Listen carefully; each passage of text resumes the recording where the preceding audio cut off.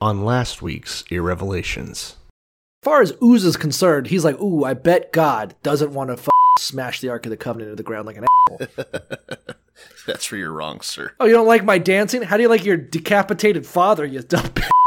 And I'm assuming her husband is still around, too. You know, that sucks. Just watching the king dick down your girl every day. So David's a asshole, right? Dude, yeah, he's a psychopath. He's a maniac. This is going to make the Khmer Rouge sound pretty tame. Is a cripple horse good for anything?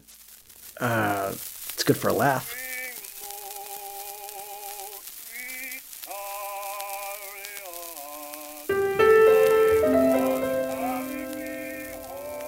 Before we turn to the word, I would like to say this. I can't be a big blessing to people if I'm poor and broke and depressed and I don't feel good about myself. Blessed are they which are persecuted for righteousness' sake. I believe in a literal, burning Bible hell just as strongly as I believe in a beautiful heaven. No. Not God bless America.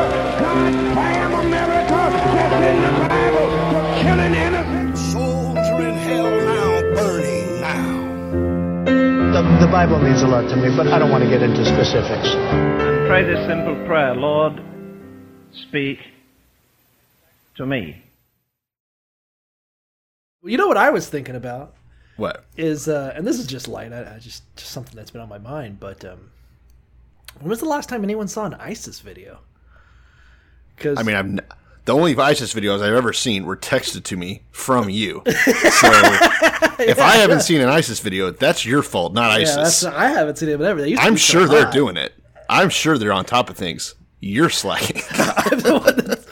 Listen, that's part of my media relationship. That's I guess my so. role in this relationship is I got to find those ISIS videos. I haven't seen one in forever. I wonder how they're doing. Has anyone checked on ISIS? I mean, Trump beat them single-handedly. Yeah, I heard. Pretty sure. I heard. I saw this fucking comment on. I'm just rambling. I don't fucking know. But I saw this article on Parasite, right? And this one guy was like, whoa, Korean movies are so much better than Japanese movies. And some guy was like, well, come on, Japanese cinema's pretty good. And like this other guy was like, why is Korea trying so hard to like, every time a Korean movie comes up, they got to compare themselves to Japanese cinema and who's better and we did this better, blah, blah, blah. And this guy had this comment, and he's like, the reason why that is because Japan is to Korea as the Third Reich is to Poland. They both have good movies. I don't get it. I don't. Honestly. Oh, man. That's a stretch. That was my I mean, they're historically pretty embattled, right? They're pretty antagonistic to each other. Japan and Korea? I mean, not recently, maybe, but not long ago. I think it's just Japan hurting Korea, typically speaking. Well, no, Korea fucked shit up. Who had the tortoise ships or whatever? Tortoise ships? I don't know. Yeah. Honestly, that whole Southeast Asian history. We're so over our heads right now. I have no fucking clue. I have no clue. I've seen Parasite. Dude, that's my expertise. I watch anime and a lot of fucking Korean movies. No, let's change this into an East Asia podcast. We'll just guess our way through. It'll basically be the same quality content as the Bible podcast. Rape of Nanking. That's China. That has nothing to do with Korea. Yeah. All I know is the Kamikaze wins. That's where Kamikaze comes from. Snowpiercer? And then that's a Korean movie, correct? It's by the same guy. I don't know. Yeah. This is not good. This is not good audio. I don't know. Oh, man. Guess who we got banned from on Twitter, blocked on Twitter by? Oh, who? The Angel Moms. They don't like us anymore. What happened? That was our key demographic. Yeah, like, I just want to put... Okay, sure. One of them's son was a cop who got killed by an illegal immigrant, right. And I make one joke about that. I mean, I hate the Angel Moms.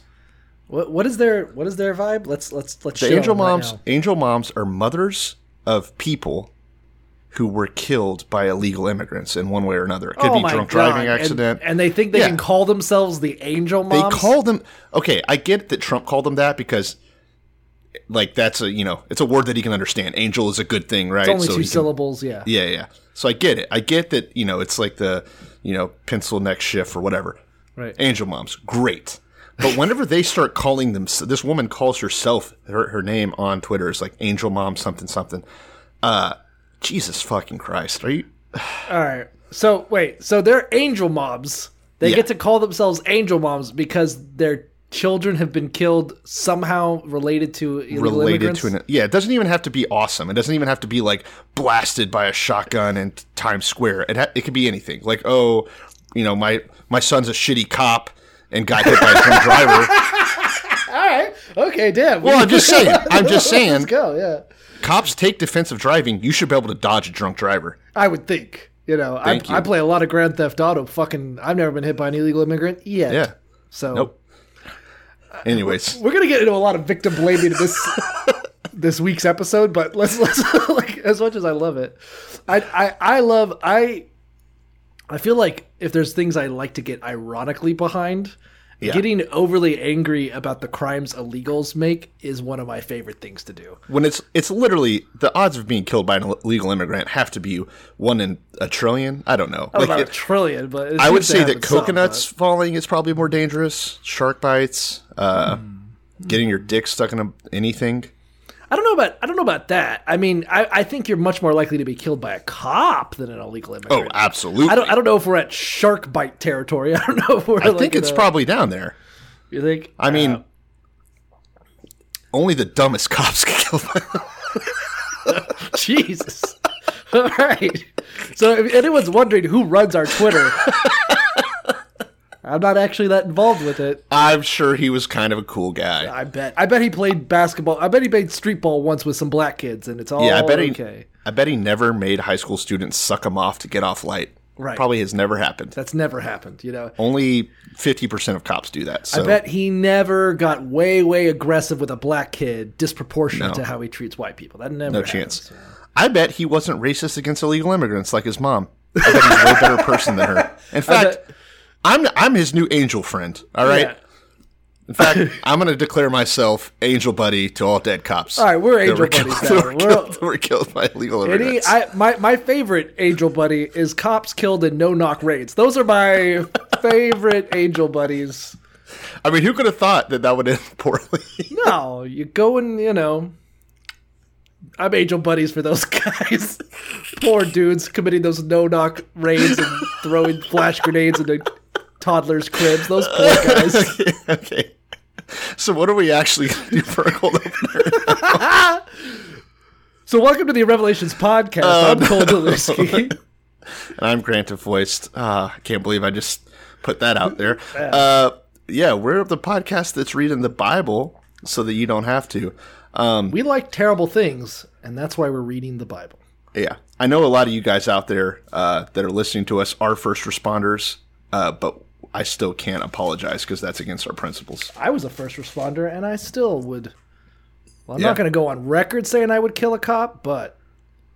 Well, I'm glad you didn't. I was a cop, kind of, right? So it's all fine and good. Yeah, that's our. This is our. I know black people, so I can say it too now. This is also the episode that's going to bite us in the. For all the horrible things you said, I have a feeling you just don't go after the thin blue line. You don't cross it. Right. Yeah. Right. Did you see that movie? No. No. It's about how cops take care of each other when they do illegal shit. So, anyways, it makes sense. Yeah, this is the episode dedicated to the thin blue line. It's dedicated to like, hey, I'm a homie, you're a homie. Let's do some crime by the people who are there to protect us from it. Yeah. So this one goes out to those guys. Where are we at? We're in. Damn. So we're episode 73. That sounds right. And we're on chapter 10 of 2 Samuel. I think this is going to be an interesting episode because you've got a lot more. One, you've read the Bible before. Hell yeah. Two, you sort of take the role of like the research and understanding where I like to come in fresh. Which is why the research on this podcast sucks so bad. But I know when we were talking earlier, like I think 2 Samuel is a lot of propaganda. We kind of, I didn't have that feeling when I was first reading it. Okay. And then I think like according to Kugel, that's sort of a general vibe is that a lot of this is sort of David rewriting history. Yeah, it's very much it's like Kim Jong-un's. case, where like, oh, he shot a perfect golf game and he doesn't poop and blah blah blah blah blah. David, same thing for David. He makes every woman come. Never had to fake it. True.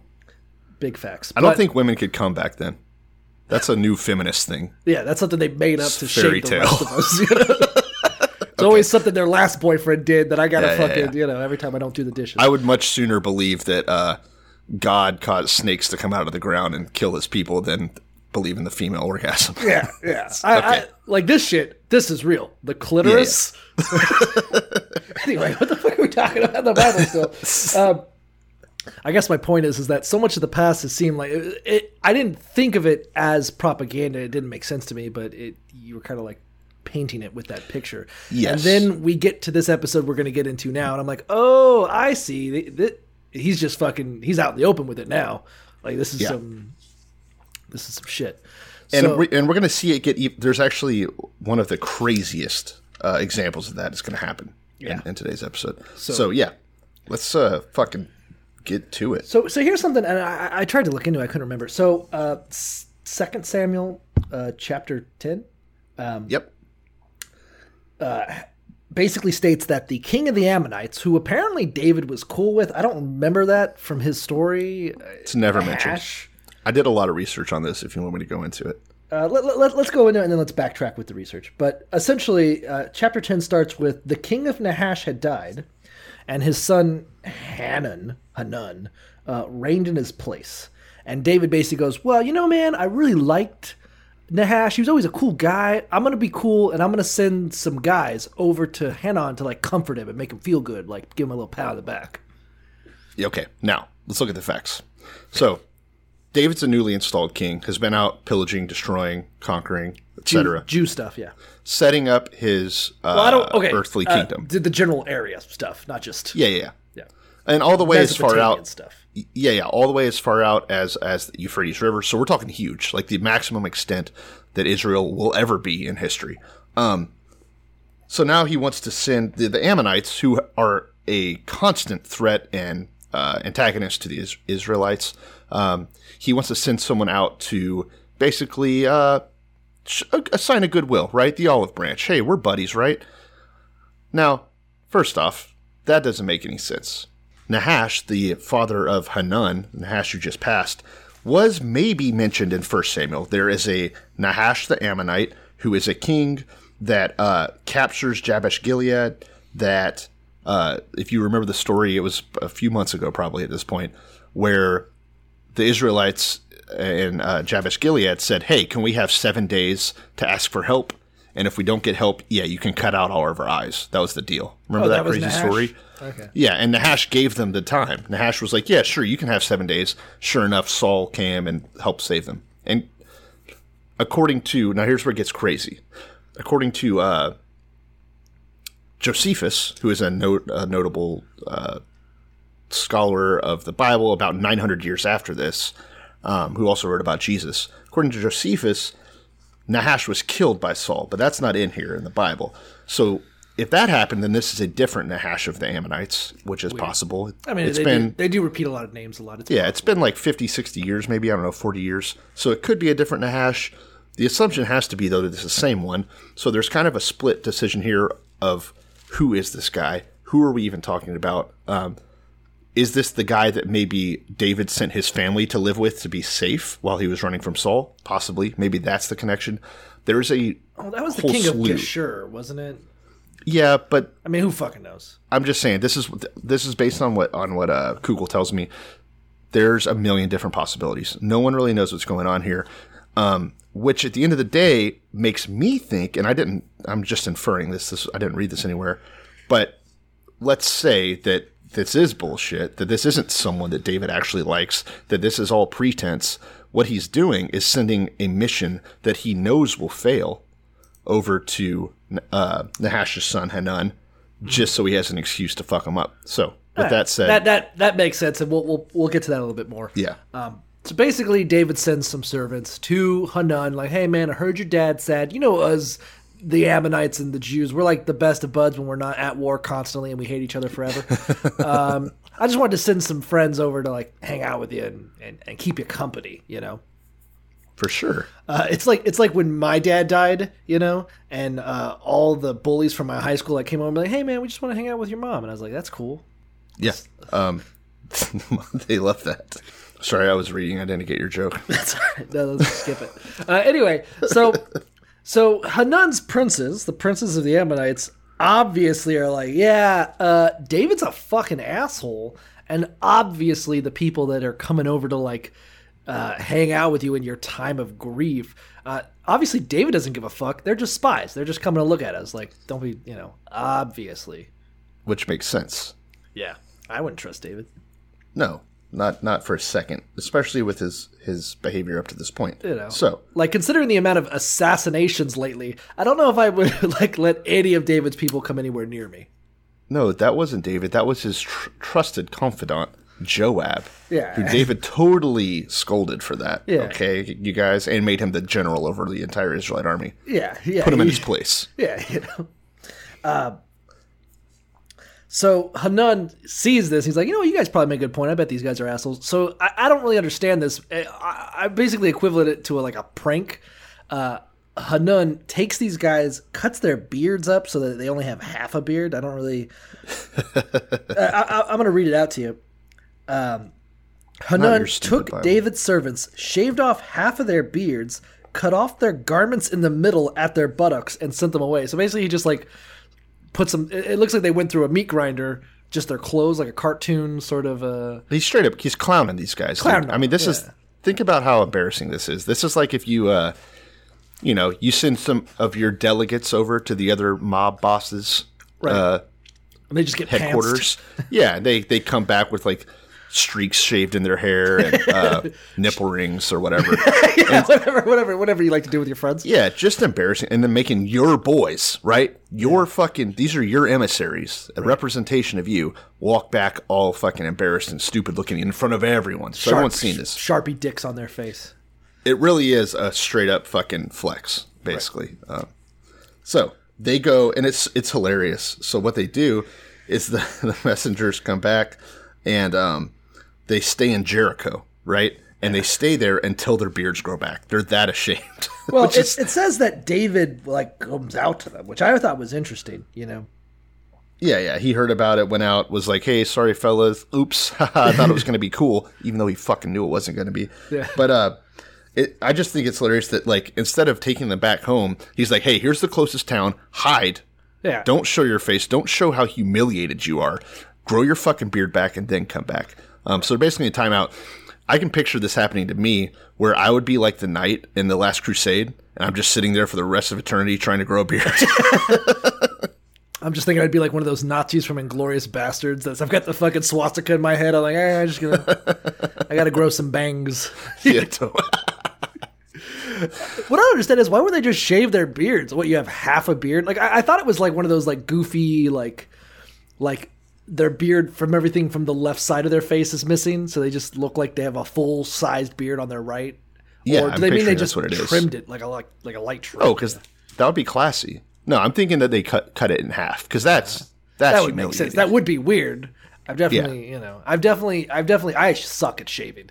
And I will oftentimes, because I'll steam the mirror, right? And I got no idea where the fuck my razor's going. So I'll just go to work with half a mustache or just and then sometimes I'll come in with just the middle of my mustache. Itty-bitty mustache. A little bitty mustache right underneath my nose.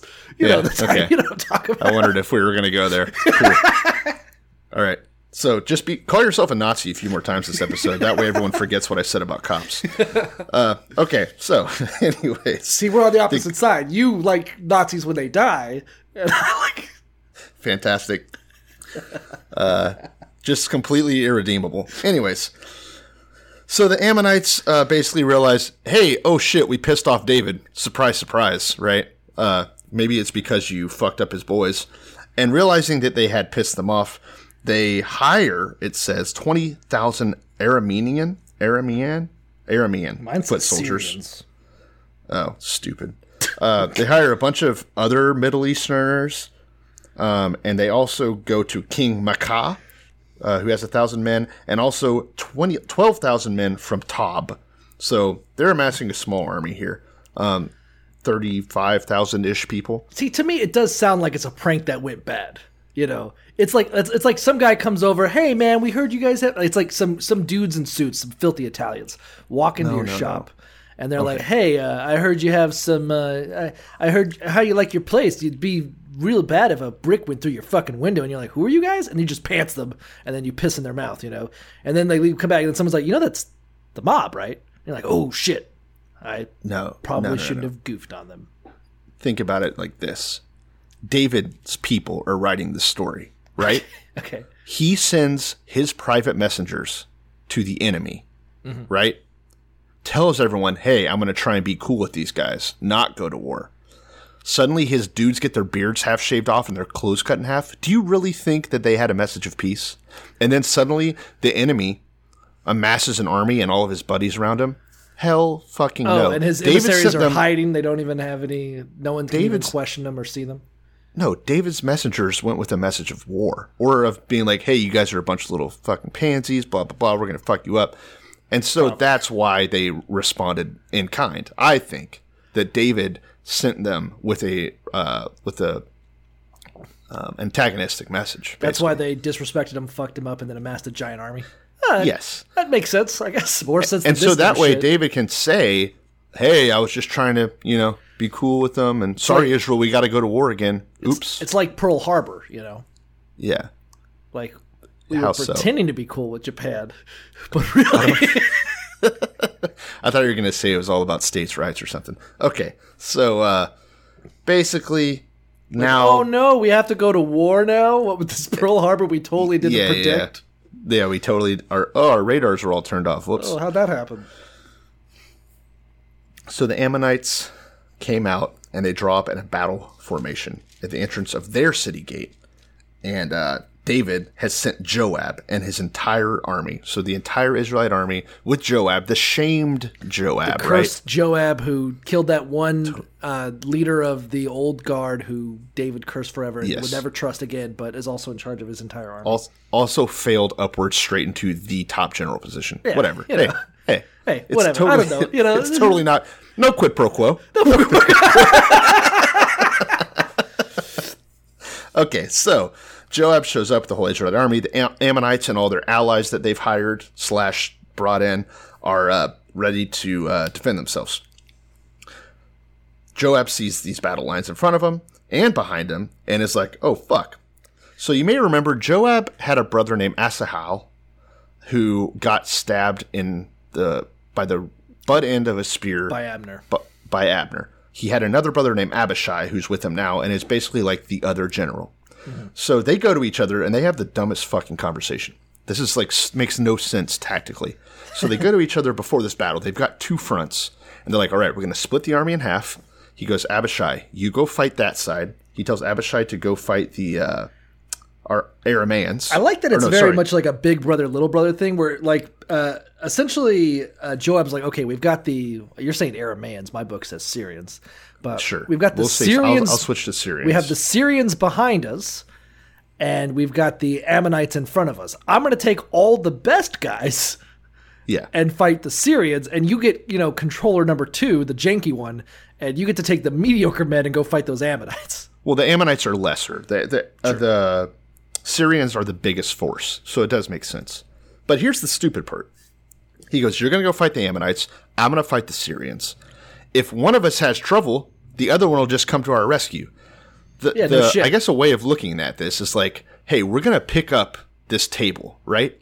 Okay. And if it's too heavy for you, I'll just come around to the other side and help you carry it. And if my side's too heavy for me, you just come around and help me carry my side. We'll be fine. Just abandon your army that's directly in front of you. But the idea is that they're assuming only one side is going to be trouble, which doesn't make any sense. Obviously, there's a potential here that they're both going to be overwhelmed. And the idea of we're going to be backup for each other when we're both fighting different fronts it's like, just doesn't make any fucking sense. I think it would be funny if in both instances they were like the Syrians are attacking them, the Ammonites are attacking them, like, oh, it looks like the other guys are having a real tough time with it. Everyone, let's all just change. And then they end up just fighting the other army just for the fun of it. Just keep just a fucking tornado of fuck. It is a confusing ass tactical plan, but you know what? Maybe this is why Joab got the job. Maybe he knows something I don't, right? He's clearly I've barely ever even killed a Syrian, so who am I? Who am I to say? So it says that Joab and his troops advance on the Syrians, and they flee before him. So the 20,000 Syrians are just getting fucking stomped by the Israelites. So he turns around to go check out Abishai and helps him fight the Ammonites who are inside the city. So they're like fortified. So they basically, the reinforcements are there, the Syrians. They scare off the Syrians, and then they march towards the city to wipe out the Ammonites. So the Syrians, as we know, are tough people, right? We've heard a lot about them, right? They're dealing with Turkey and shit. If you're going to be ugly, you got to be tough. Yeah, I don't know about. I don't agree with that. So the Syrians get routed, but they regroup. So Hadadezer, who is their leader, was brought from beyond the Euphrates River, went to Helam with Shobak. I'm saying all these names. I don't know why I'm fucking... A bunch of people, they move, right? Yeah, basically the Syrians are like, well, that fucking sucked. Let's regroup. But in their own territory. Yes. A defensive position. They're regrouping in their own land. Which I think... I don't know. We'll see this. So basically the Syrians are amassing for war, and David hears this shit, and is like, oh shit, let me rebuild our army, and essentially crosses the Jordan to fight them. Like Correct. A preemptive strike, Yeah, Mission so David accomplished. I was under the impression that Joab and Abishai had the entire army, but apparently not, because it says David gathers all of Israel. I guess the women and children and old people. I don't know. Mm-hmm. But he gets Slaves. more people from somehow and crosses over and goes to Helam, where the Syrians are. And they formed battle lines, but they all fled before Israel again. We don't get any sweet, gory battle scenes. No. This is hardly Lord of the Rings. But David, it says, killed 700 of their charioteers and 40,000 of their foot soldiers, which is especially impressive considering that they only had an army of 20,000. So he killed twice as many of them as there even were. Right. Pretty badass. Pretty badass. I'm picturing he had like a warlock with him, and they killed them, and then resurrected them. Yeah, they got the old Witch of Endor. Yeah. I think it's interesting. I mean, looking at it from sort of a little bit of a wider perspective, I mean, what really happened? Wider? Oh. I thought you were going to, go white with it. Huh. Okay. All right. Anyway, I mean, what is this story thus far? Is that David sends some messengers like, hey, bro, just want to be best buds. They get disrespected. So David decides to go to fucking war with them. They retreat. And then David's like, oh, no, it looks like I have to cross the Jordan, leave my boundaries, and invade another nation in self-defense. I mean, This is just classic. Like, oh, we're at a war of self-defense that involves us attacking these, I guess, pre-Palestinians or whatever. If this is all true, it makes sense. But likely it's not. David's writing the story, basically. He's only going to make himself sound like a good guy until we get to the next chapter, I guess.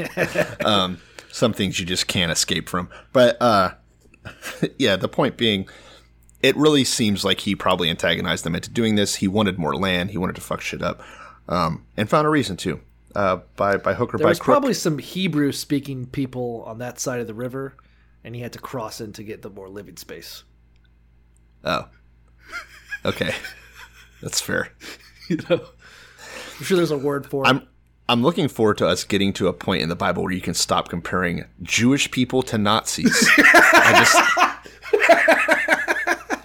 Like, if there's one thing that's going to get us taken off the air. This is constant comparison. The FCC, for some reason, is going to get involved. Yeah. Jesus Christ. Yeah, they're doing bad shit. That's fair. So, anyways, that's chapter 10. The Syrians got beat so bad, not only because twice as many of them died as there were, but just because, I guess David was leading the charge and all that shit, that they decide never to help the Ammonites ever again, and they go back home for good. Yep. That's chapter 10. Sort of like a. Hold on, let me think of this joke. Yeah, take all day. What's the name of that? It's sort of like a Vichy France situation. Yeah. I don't know, though. I mean, I feel like you just were reaching for the Nazi. No. It's like, hey, we beat you. Now you're on our side. They're like, yeah, totally. We're not going to help the Allies anymore. Fair. We work for you now. But they're not. They just ran away. Nice try. You're just you're like a real Alex Jones type character right now with your conspiracies. All right. Okay. They're not lizard don't people. Don't paint me with that fucking brush. All right, you take that back. I did, and I think it was honestly pretty kind of me. I think that was the nicest route I could have taken. So, chapter 11. Let's get into the actual meat of this episode. This is going to be the fun shit. This is honestly the reason I decided to read the Bible. Is just for the story. I think. This is the whole thing. Fucking slow jerk a clock. So let's remember before we get into this, David is basically the hero of the Bible, if there is one. Everything he's done so far has been perfect, at least in the eyes of the people who wrote this. Obviously, to us, we found issue. Yeah, I don't even like him as a friend. Yeah, I mean, through our modern lenses, right? But you can see how a more primitive, conquering group of peoples would just look up to him. Primitive? Yeah, people that lived 3,000 years ago are a little more primitive than people that live today. I won't sit here and let you call them savages, Grant. Well, I did, and you will. So, anyway, but I think we get from our modern perspective. Yeah, David seems like an asshole, but I can almost understand. They're like, no, David's a good guy. God loves him. Look at how many people he killed. Yeah, he killed so many bad people and made slaves. People. Yep, that's fucking street justice. It is street justice, honestly. So this chapter starts off kind of funny. I'm going to read it verbatim, which I don't like to do. But chapter 11, verse 1.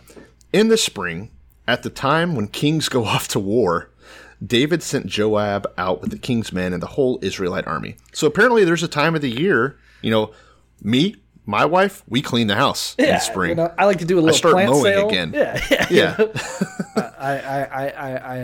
I do a little bit more beekeeping. I have to be more active in it, But apparently in spring is the time where kings are like, hey, it'd be cool if we start sending men to their death. I can see it. There's a lot of animals out making love that you can eat.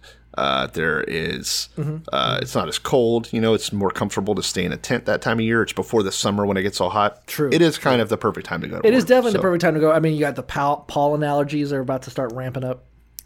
Makes sense. I prefer the fall, where it's like, for war. Since if I lived back then, I didn't have football. Right. I would at least have war to do. Right. Just something to keep you interested, Yeah. So anyways, it's wartime just because of where the sun lies relative to how the earth is tilted relative to the sun. We're going to go to war. David stays in Jerusalem. Let me add that note. So Joab takes the army. David stays at home. So apparently kings don't actually go to war. They just send the young and the poor out to die for them. Interesting. That. Like we do today. Yeah. Nothing's changed. Yep. So nothing even profound about that. Just a factual statement. Yeah, I'm not even joking. That David's just hanging out. David's hanging out while people are dying at sword point and walking around on his big ass cool palace. And in the middle of the night. We should mention that the story happens that just one evening, David arose from his bed and walked in there. So it's just the middle of the night. He just wakes up from a sleep and is like, I think I'll just walk on the top of my roof. Well, I think people used to do that a lot more back in the day.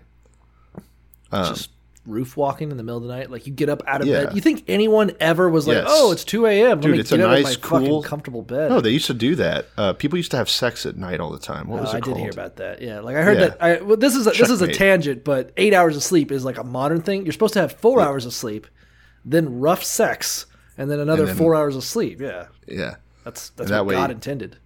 Yeah. So we can assume that it's like 2 a.m. David wakes up horny as hell and decides to go for a walk on the top of his roof, probably to jerk off onto the street people.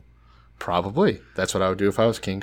I can't hold that one. Of all the things that he's done that's fucked up, that one actually sounds pretty cool. That'd be. I've heard of throwing pennies off the Eiffel Tower, but what I really want to do, jerk off a balcony. So he's looking down upon Jerusalem, and what does he see? Well, what is his rather peeping eye, Tom? Right. Sorry. Rather, what does his peeping Tom eye see? A beautiful, beautiful young woman taking a bath.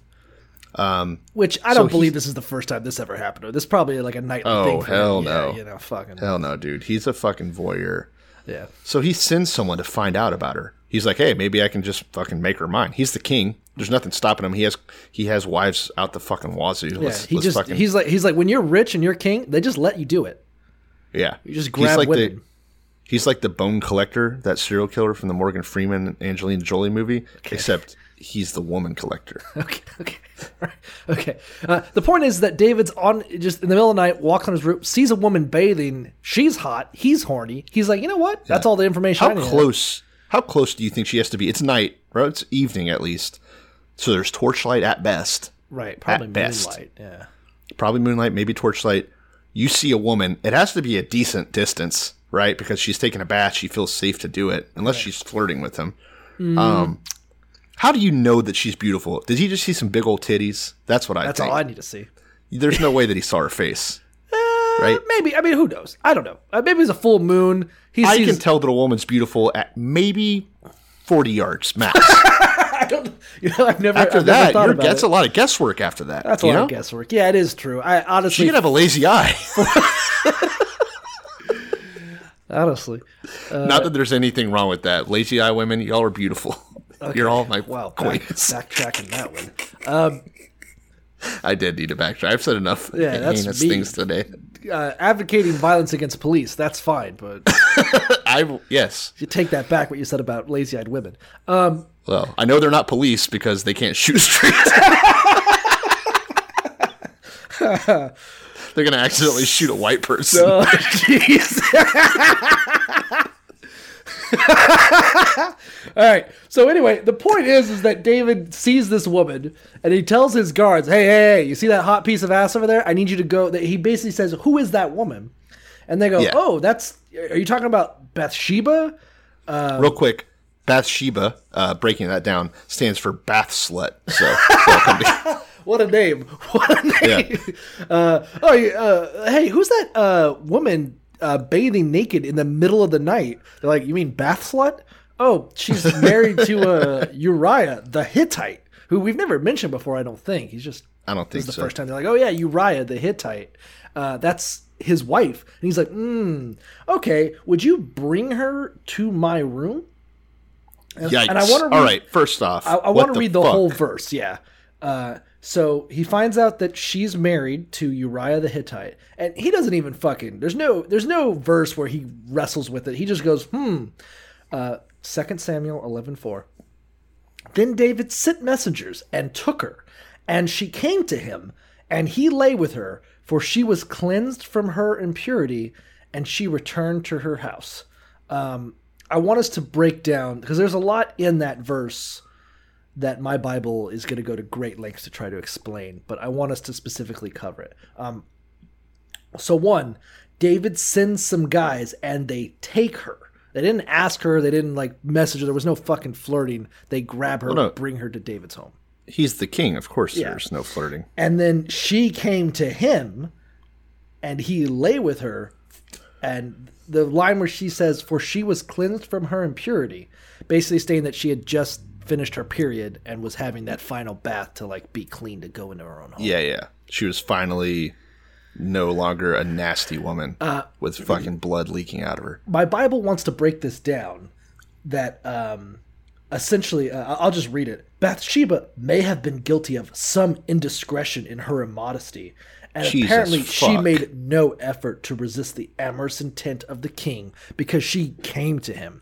So it's such a fucking Harvey Weinstein rape apologetic bullshit that the king sends his guards, drags you from your home in the middle of the night, and now you're in the king's bedroom, and he's like, hey, do you want to fuck? What are your options really in that situation? Dude, I cannot believe that your concordance actually says that.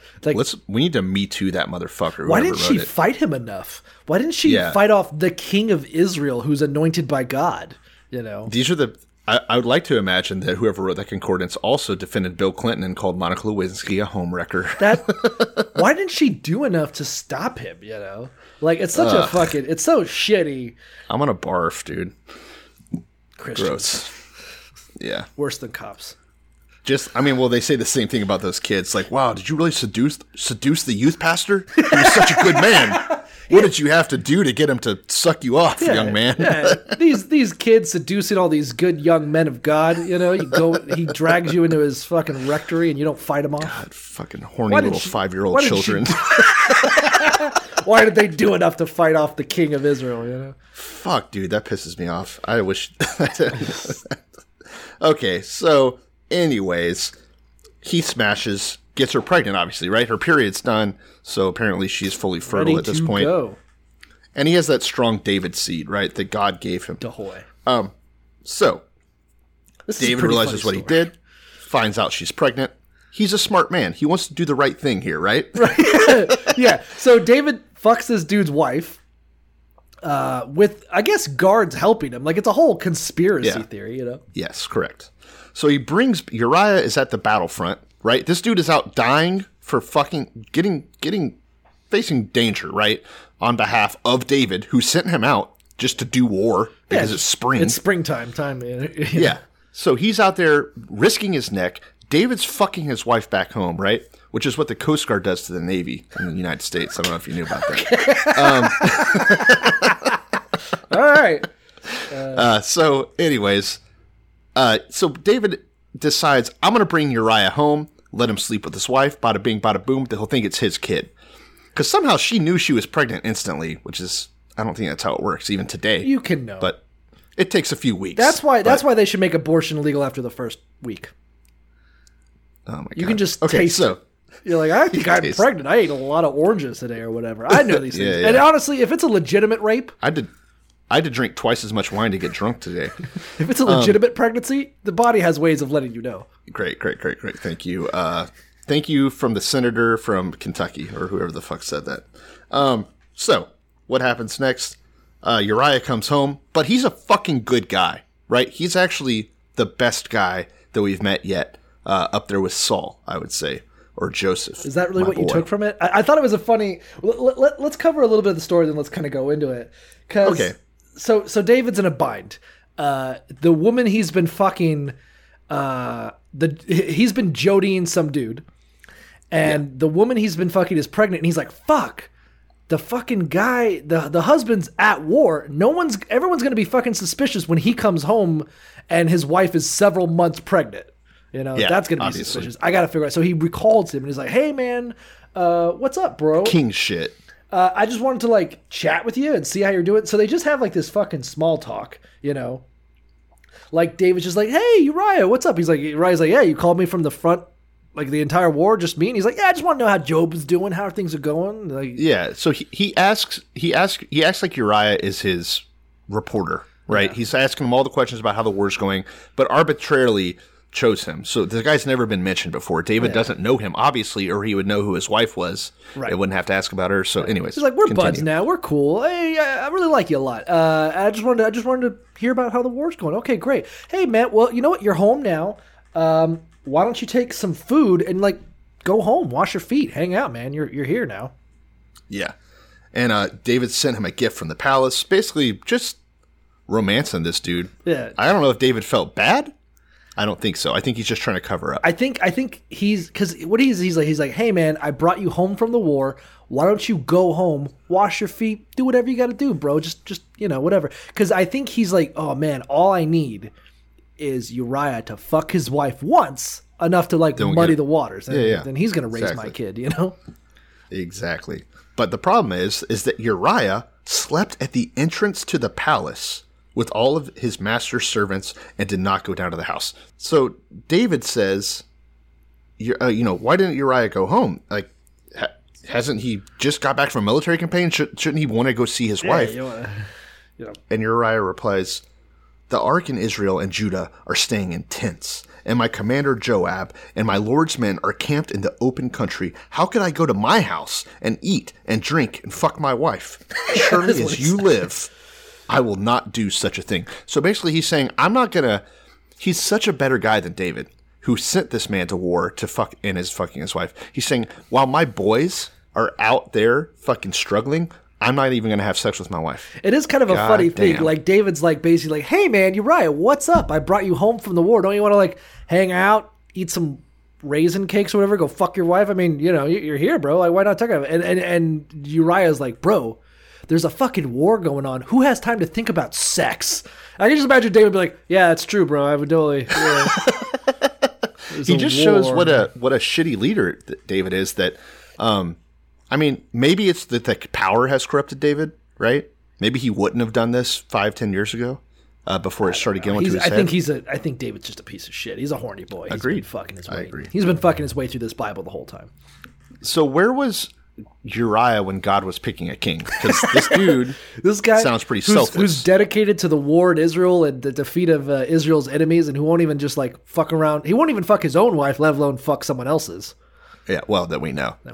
Who knows what he was doing out there in the foxholes? That doesn't count.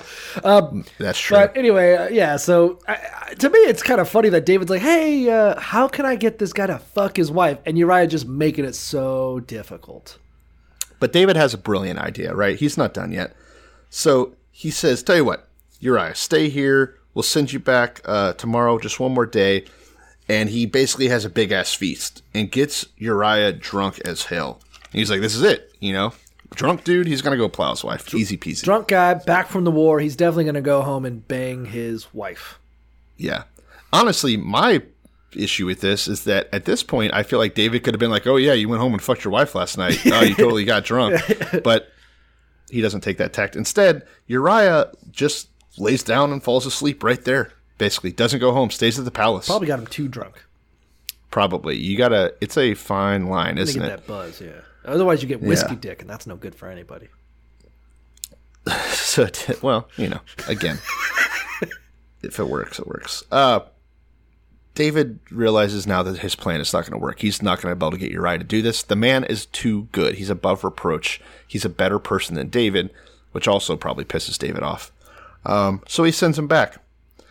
But then he does one other thing. He writes a letter to his trusty general Joab, who is totally not a piece of shit, and says, listen, put Uriah out in the front where the fighting is the fiercest. Then, once he's out there, withdraw everyone but Uriah, so that he dies for sure. Yeah, basically take him out into the war and then fucking abandon him. And Joab proves that he's totally not a yes man, that he's totally not the one that killed Abner on David's orders, and says, yeah, sure. Oh, I'll do whatever you ask. Like, Joab doesn't even fuck away. What's funny is that he writes this note and then has Uriah basically, hey, Uriah, I know how much you want to go back to the war. You're fucking such a good boy. You care so much. Hey, would you take this note to Joab? And Uriah's like, right away, master, whatever God wants, and just like fucking runs off, carrying the note for his own death. Yeah, that's where the trope of like, delivering your own death warrant is kind of a thing, right? You see that a lot. But it's funny shit. So, true to his word, Joab's like, well, if that's what fucking the king of Israel wants, then yeah, I'm obviously going to do it. So, they take Uriah out to the front. I'm assuming they're fighting the Ammonites still, because that's the only one we've really heard about fortified cities. Yeah, it's the Ammonites still. So they take Uriah out in the middle of the war, and then right when the battle's the hottest, they retreat without telling Uriah and let him just get fucking slaughtered by the enemy. Basically just fucking him over. Which is pretty crazy that this worked. Like, again, this just smacks of bullshit. It's on the level of, oh yeah, the sky's not real and NASA's faking it all. Like, how many fucking people would have to be involved to pull this off? That somehow the entire army knew to retreat, but not Uriah. I don't get it, but whatever. We'll play along, Israelites. We'll play along. It's a real Benghazi situation. I got him. So basically, Joab sends David a full account of the battle via messenger. And he has this weird little thing where I didn't get this part, but he basically says, hey, if David gets pissed about us being too close to the wall, and then he references Abimelech being killed by the woman dropping the millstone on him, which happened like fucking in Judges, I think. He's like, yeah, if David gets pissed because we were too close to the wall, just say, oh, by the way, Uriah the Hittite died and he'll be cool. Like, give him an suspicious. account. Give him an account. And basically, he's like, tell the messenger, hey, go to David, tell him what happened, tell him that we got too close to the walls of the city and that we got fucking slaughtered a little bit. Like, a lot of people died. Which basically, he's like, hey, tell David that I made a huge tactical mistake and a lot of Israelites died because I got too close to this fortified wall. And if David gets angry, just be like, oh, by the way, Uriah's dead. So like, it's like when you go to your dad and you're like, oh, yeah, man, I fucked up the car last week and I was driving drunk. He's like, what? And he's like, but I was driving drunk to get an abortion. He's like, oh, okay, shit. Oh, right. hell yeah. Yeah, And right. fist bump. Yeah. It's funny, though, because I never, we talked a lot growing up about this story and how, oh, David was very bad, but don't worry, he's going to be good again soon. But also about how he had Uriah killed, No one talks about the fact that a lot of fucking people died for this. Yeah. Ever. So not just Uriah. It says a few of David's army fell. Probably or it says some of the men in the army fell. It doesn't even mention these guys, right? They're a fucking footnote. They died just so Uriah would also die, just so David could get his stupid little dick this wet. whole long con cover up. That it's kind of interesting that Uriah cares so much about his fellow brethren in the army that he won't even fuck his wife, which cool, I guess.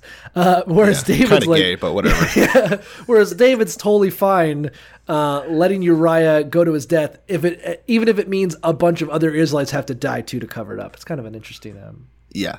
Total. This is why Alex Jones has fodder. I mean, this goes back to. This is some fucking deep state shit. Yeah, it was always been going on. And basically that's it. He said, oh yeah, we got too close to the wall and the archers shot out and they killed Uriah. And I love that. This is like 2 Samuel 11:25. Basically, David hears this account like, oh yeah, we lost a bunch of guys and some archers got too close. And we got a little bit, we fucked up. We shouldn't have gotten that close to the wall. It happened. And David's like, oh, don't worry, bro. Shit happens. Yeah. It do be like that.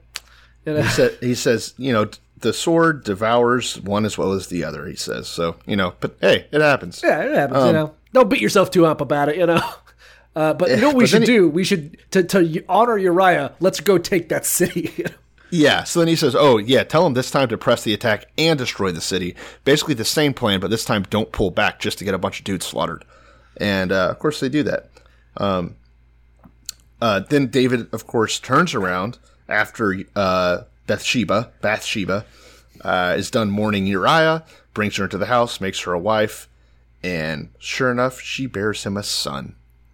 The son of marital infidelity. Yeah, I don't think it's really named, but I think to note is that in the final verse of this chapter, but God was greatly displeased. So not really? to be aware that God was kind of like, I wonder about all this bullshit and trickery just so you can fuck another man's wife. I'm not a big fan. Let's recap a little bit of Bible history real quick. So David conspired to kill many Israelites to cover up his basically, I would assume, rape of this woman, right? Essentially, yeah. I don't like to call it an adultery. It's some Harvey Weinstein fucking. When the king and Harvey Weinstein, that was just about money. This is the fucking king, the theocrat, right? Brings not that what Harvey Weinstein did is okay, but this dude is in charge of her, literally. I think it was a lot more threat of violence. Correct. Yeah. Brings her into his house, fucks her, knocks her up. Because he knocked her up, because he had sex with her at the wrong time of the month, he then has her husband and many other soldiers murdered, and God is displeased. Meanwhile, the Israelites walking in the desert for 40 years asked for some water, and God slaughtered like half of them. It is kind of funny. We're going to get to the next chapter is going to talk a little about what the punishment for this deed is, because God's obviously not happy, and it's going to be, well, we'll get to it. But it's a real tough one. Oh, poor David, you're gonna learn a valuable lesson. Yeah. But I like how nothing is ever David's fault. My Bible even states that, technically David happened to be on the roof and he just happened to see this naked woman and she didn't fight back enough. So yeah, he just happened to fucking rape her. God, that stupid bitch and her dumb husband. It's all his fault. If he would have he's the one that didn't have sex with her. What an idiot. If he had just gone home, fucked his wife, and raised his cuckold baby, none of this shit would have had to happen, and God would have probably been cool with it. Yeah. Soldiers, if you're listening, and I'm sure you are, when you go home, even if it's just for a few days from deployment, fuck your wife. Fuck your wife. Because you don't want to get sent to the front line by President Trump. Because that will not be a coincidence. That will not be a coincidence. You're going to be in one of those sweet ISIS videos that Cole likes to send me. It's just going to be you in a cage screaming as the gasoline gets poured. Yep. But anyway, make sure you fuck your wife. Make sure you raise that kid, whatever his eye color is. I don't know. Hell yeah. So, chapter 12, shall we? Yeah. Nathan rebukes David is what my Bible calls this one. Remember Nathan? That's only been mentioned once. I think he's one of David's kids. No, he was the one that... he's a prophet. We mentioned him last, but when we first mentioned David's kids in Hebron, I'm almost positive we mentioned Nathan. No, I don't like that. I think you're making that up. Hold on. No, this can't be right. He does. No, David does have a son named Nathan, but it's the son of Bathsheba. Yeah, he hasn't been born yet. All right, so it's a different Nathan. He's going to have him with this woman. He was just an eminent prophet, is what my concordance says. Regardless, the Lord sends Nathan to David, right? Nathan gets there and says, let me tell you a story. I'm just going to run through this parable, and you guys tell me when you're catching on. I won't be able to hear you. That's not how podcasts work, but you can do it anyways in your car. Mm-hmm. So Nathan says to David, all right, there's two men in a town. There's a rich one, there's a poor one. The rich one had a large number of sheep and cattle, and the poor man just had one little ewe lamb, and he had bought. And he raised the lamb. He grew up. It grew up with him and his children. He shared his food with it. It drank from his cup, which is just fucking stupid and gross. It even slept in his arms. It was like a daughter to him.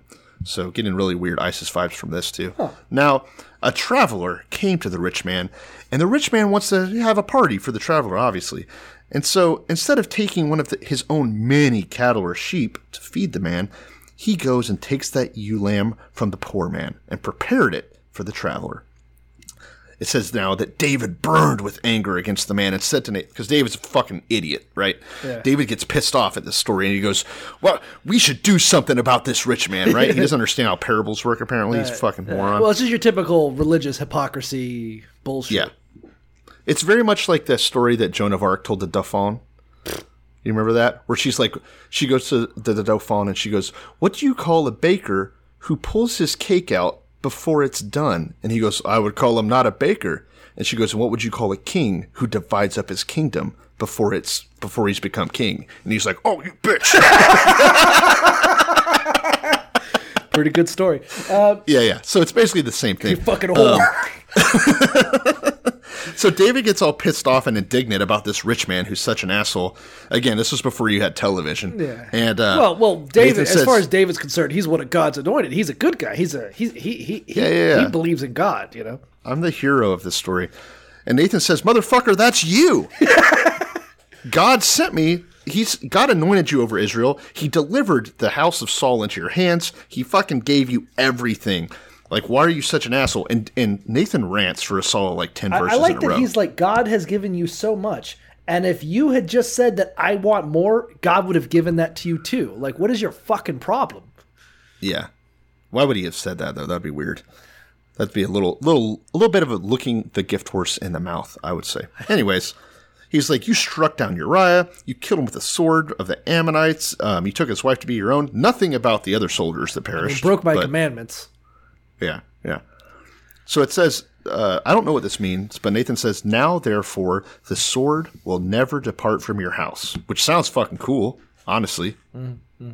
Right? Why would you want the sword? Well, he says, you have killed Uriah the Hittite with the sword, and now the sword shall never leave your house. So it's kind of like you have, I actually love this. It's a little bit, I think if you put it against modern morals and sort of what an atheist would agree, it's God's a piece of shit, but it is kind of a funny little jab that he's like, okay, so you killed a man, you fucked his wife, and you disgraced Israel. So what? And you did it all in secret because you think you're so fucking cool.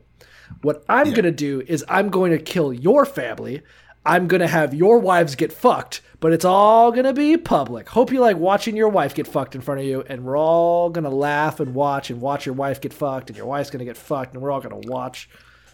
A lot of wife. Nathan's like, please God, let this prophecy be me be the guy in this prophecy. There's a lot of cuck imagery in this fucking chapter. Yeah. Apparently that's the ultimate thing is when someone fucks your property. It's about as bad as it can get. So, Nathan goes home. And what does the Lord do? He strikes the child within Uriah that had just been born to David, I guess, rather, and becomes ill. So the son of David is sick now. This is Bathsheba's kid, right? Yeah, Bathsheba's kid. Right. Uriah's wife, my bad. So David's pleading with God for the child. He's fasting and spending the nights lying in sackcloth on the ground, which, for a king, I guess that is quite a step down. It's kind of a funny, yeah. So, yeah, David's all miserable because his bastard son is getting sick, which is God's way of punishing David for sending a man to his death. That he's like, oh yeah, you did a bad thing. You broke my commandments. Your kid's really gonna get it. Yeah, it's like how Harvey Weinstein is walking around with a walker now. Like, see, I feel so bad about this. I feel so bad. My legs hurt. These hips that did it are now really starting to pain me. Oh, dude, if you think he did any pumping, you have no idea what goes on in Hollywood. You know he just sat there, fucking dirty slob. Okay, so regardless. The elders of his household stood beside him to get him up from the ground, but he wouldn't. He just laid on the ground because he's sad. And he wouldn't eat any food. But then, on the 7th day of its sickness, the child died. This part's fucking hilarious. This part is so funny. So while the child was living... Child's death always is. The attendants are talking amongst themselves, and they're like, man, while the child was still alive and sick, he wouldn't even, listen to us at all. So how much worse is it going to be now that the kid's dead? He might do something desperate. And so David, looks over across the room and sees them all whispering furtively, and he's like, is the kid dead? And they're like, yeah. That's pretty much it. He's like, you guys are whispering. That's it. Is the kid dead? They're like, you guys yes. are... And he's like, oh, all right. So he finds I love that they included that little bit. For some reason, it's so human. I don't know. I love it. Just he's like, is my kid dead? They're like, yes. And he's like, oh. So David arose and went and got changed and shit. Decided to go pray a little bit and eat some lunch. He actually has a really interesting line on this. He thinks to himself, or I guess actually they say to him, hey, why what the hell? Why are you cool now? It's very much like a Casey Anthony thing where they were like, hey, I noticed that, your kid's dead. You're fucking partying now. What's that all about? Shouldn't you be mourning a little bit harder? Okay, it's a little different than Casey Anthony because his kid was violently ill at God's hands and he was understandably upset. Wink. Now that the kid's dead and they're asking him hey, why are you eating now? Why are you being cool again? He says, when the child was still alive, I fasted and I wept and I thought, who knows? The Lord may be gracious to me and let the child live. But now that he's dead, why should I keep fasting? Can I bring him back again? I will go to him, but he will not return to me. So basically, he's being a real. He's very, very pragmatic. Kind of like he was whenever he fucked that guy's wife and had him killed. Yeah, just a pragmatist. Just may God give me the strength to change what I can and accept what I cannot. Boom. Including the death of my love child. Yeah. Conveniently, I might add for David. Yeah. Side note. Yeah, fair enough. He poisoned that little bastard. Yeah, that's why I said Casey Anthony, probably. Oh, true. Damn, dude, you got me in the end. Yep. I love that So David's like, yeah, I obviously was doing that shit because I thought it might change God's mind and maybe he might show mercy to my innocent son who's done nothing wrong. But now that it's done, I mean, what the fuck you want me to do about it? But hey, by the way, guys, no abortions. Yeah, no abortions. I don't care if God killed this child 7 days into its life. That's different. Yeah, this is God's judgment because one time David fucked someone else, Yeah. So, yes, technically, I think the big thing is that it's adultery. So I don't know if we could try to work it in, but if it's a child of rape where you're the supposed father is then murdered by the rapist, then yes, abortion should be legal in that very specific narrow instance. Up to 7 days after birth. Yeah. Instead of circumcising that little bastard, you just fucking throw him into a fire, I guess? You circumcise it. You take up its forehead, not its foreskin. All right.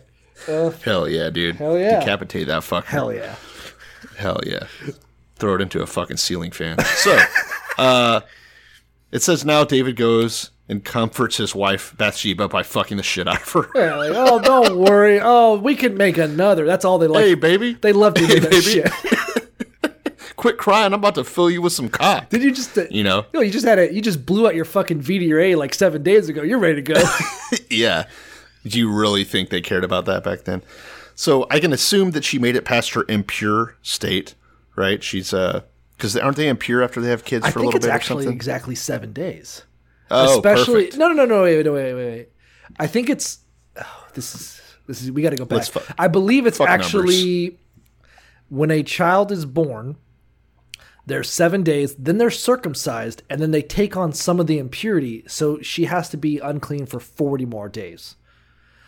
Sure. But if it's a daughter, it's like 80 days. But let's just assume that he waited that long, because I don't believe for one fucking second David waits for, I think he did, because he makes love to her, and boom, she pops out another son. Jesus Christ. As long as we're victim blaming, you know who I really blame? His other wives. God? Oh, yeah. It's like when men cheat on their wives. It's like if that wife had just been sucking him and fucking him the way she should have been, he wouldn't have done it. Yeah, and they didn't even have to put in that much work. They had to do like 1/7 the amount of a normal wife. Just fuck him every Tuesday. Yeah. If everyone just rotates their shifts, he wouldn't be sending men to their death. I really blame all the women. I blame everyone but David in this scenario. Well, I blame every woman in every book for everything bad that happens and in real life. That's the Christian misogyny. way. Yeah. So, anyways, he has an other son with her now named Solomon. Right? Oh, that's a famous name, right? We're gonna have a lot of stories about this guy eventually. That fucking kid. And it says that the Lord loves the child too. So it's all a matter of timeline, right? Hey, you fuck her, you kill her husband, that baby has to die. Right. You fuck her again after. Clean. God loves that baby. Yeah, it's good God to loves go. the fuck out of that baby. Mm-hmm. Yeah, he's gonna take care of it. And so because they loved her, because God loved the child, it says they named him. They told the prophet to name him Jedediah, but his name's fucking Solomon. So I don't know. I don't get it. Whatever. Well, he called his name Solomon. But then he sent word to the Nathan and said, "Hey, call him Jedediah because of the Lord," which I don't even know what. Just a weird nickname. Whatever. So in the meantime, Joab is fighting against Rabbah. Joab, who has suffered no punishment for his part of this whole thing. Well, apparently he has like ulcers or something, right? Or like IBS. Yeah, but that was related to him killing Abner. I don't know do it. Sure. IBS would be pretty funny, Curse. The first case. Everyone that has it knows that they're a descendant of Joab. Cool. I don't think it's genetic. Regardless, Joab sent messages to David saying, "Hey, I fought against them. I took over their water supply. Let's muster the rest of the troops. Let's besiege the city. Let's take it over. I want to get the fuck out of here. I want to make sure you're not fucking my wife, presumably, because I know what happens when you do that." Yeah. So he says, otherwise, he says, if you don't send troops to help, I'm going to take the city and I'll name it after me, which is a weird threat to send your king, but okay. Fair. It's kind of fun. Yeah. So David musters up the army, goes to Rabbah, attacks it, and captures it. He then takes the crown off of that king's head, and it was placed on his own head. It weighed a talent of gold, which is fucking 75 pounds. It's a heavy crown. I'm not sure I believe that for a second. Right? Can I carry 75 pounds with my neck? I mean, I've done a headstand. I mean, maybe, you gotta be able to but not just for fun. I don't know. Maybe it's all about the flex. Maybe it's like the equivalent of like saggy pants. Yes, it makes you easier to get caught by the cops, but it's just so fucking worth it. Yeah. Well, David's been going down on all these soldiers' wives, so his neck muscles are really good. All right. Yeah. So he takes a bunch of plunder, yada yada yada, right? And then he makes all of them slaves. I think makes them brick makers, which, if you remember, is exactly what the Egyptians did to the Israelites. Fun shit. 500-600 years ago. Yeah, fun stuff. There were brick makers. They stomped the mud to make the clay. Yeah, I remember they got their hay taken away or whatever. Those fucking idiots. I want to say it is kind of interesting thing that David does this horrible thing, breaks multiple commandments all at once, sends a man to death, sends many other innocent Israelites to their deaths as well, just so he can get his dick wet.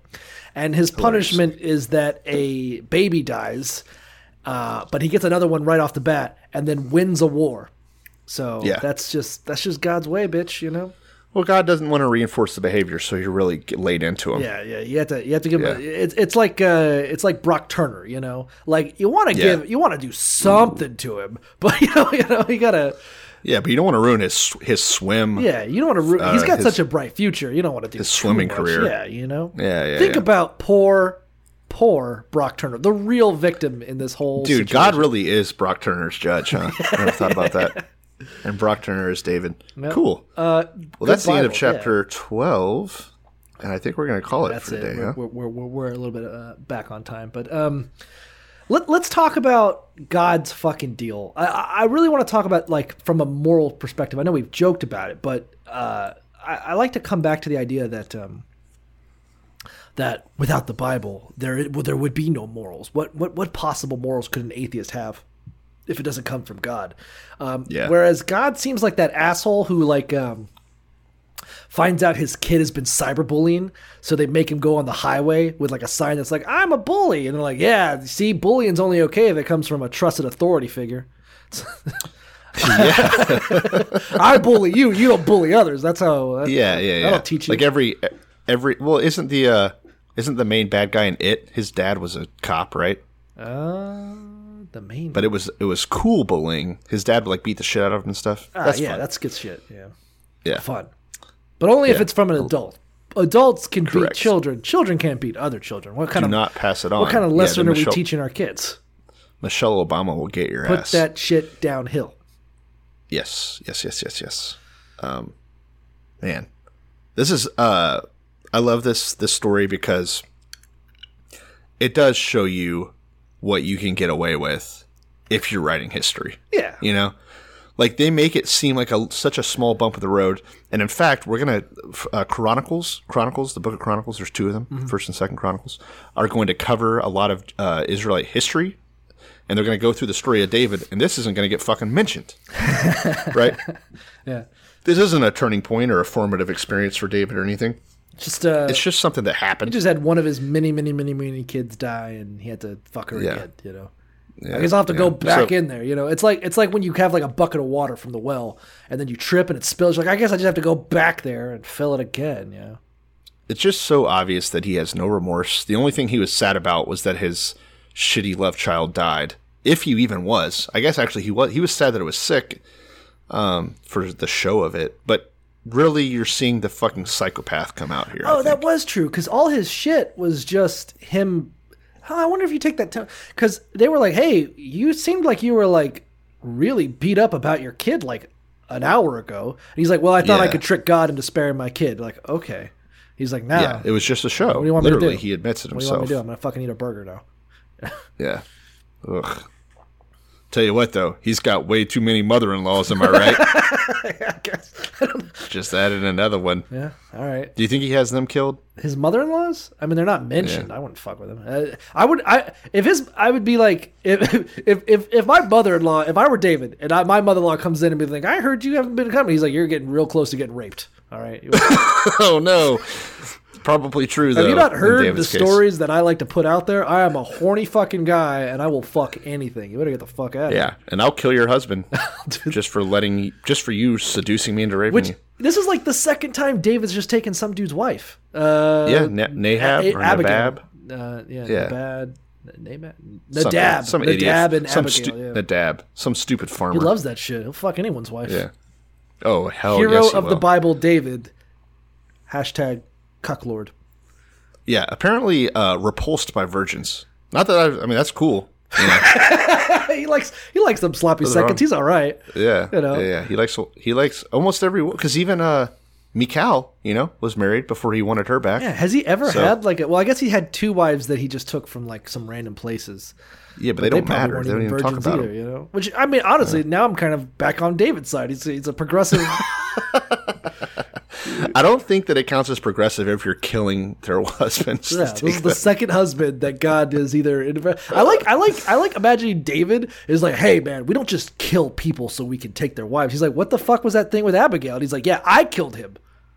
Yeah, and then you took the wife. It doesn't work if it's all you gotta. It's a monopoly the way you did it. You gotta break up. You gotta have like separate. You gotta have separation of. He needed God to kill Uriah. Yeah, if you had just asked me to kill Uriah, I would have done it, bro. But probably. I think, actually, if we read between the lines, that's kind of what Nathan's saying. Yeah, like God's like, hey, that's my job to kill people indiscriminately. You don't fucking... Yeah. This is just people playing God. That's what David's standing for. Indeed. You got to flip the magic God coin to figure out what to do. This is like when those Koreans fuck those sheep so they can clone them.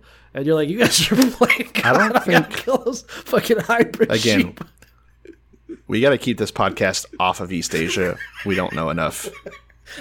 Maybe if any... Hey, I read that once. I think I said on 4chan. It's got to be true. Hey, if anyone from our audience wants to come in and explain some of these things to Cole, you're more than welcome to come on. We'll have a special side app just for you. Anyways, if you don't already, folks, please follow us on Twitter at Irrevelations. If you'd like to, you can send us an email. That's going to be irrevelationspodcast@gmail.com. I wasn't even ready to finish. I don't think I had more shit. I don't care. Shut up.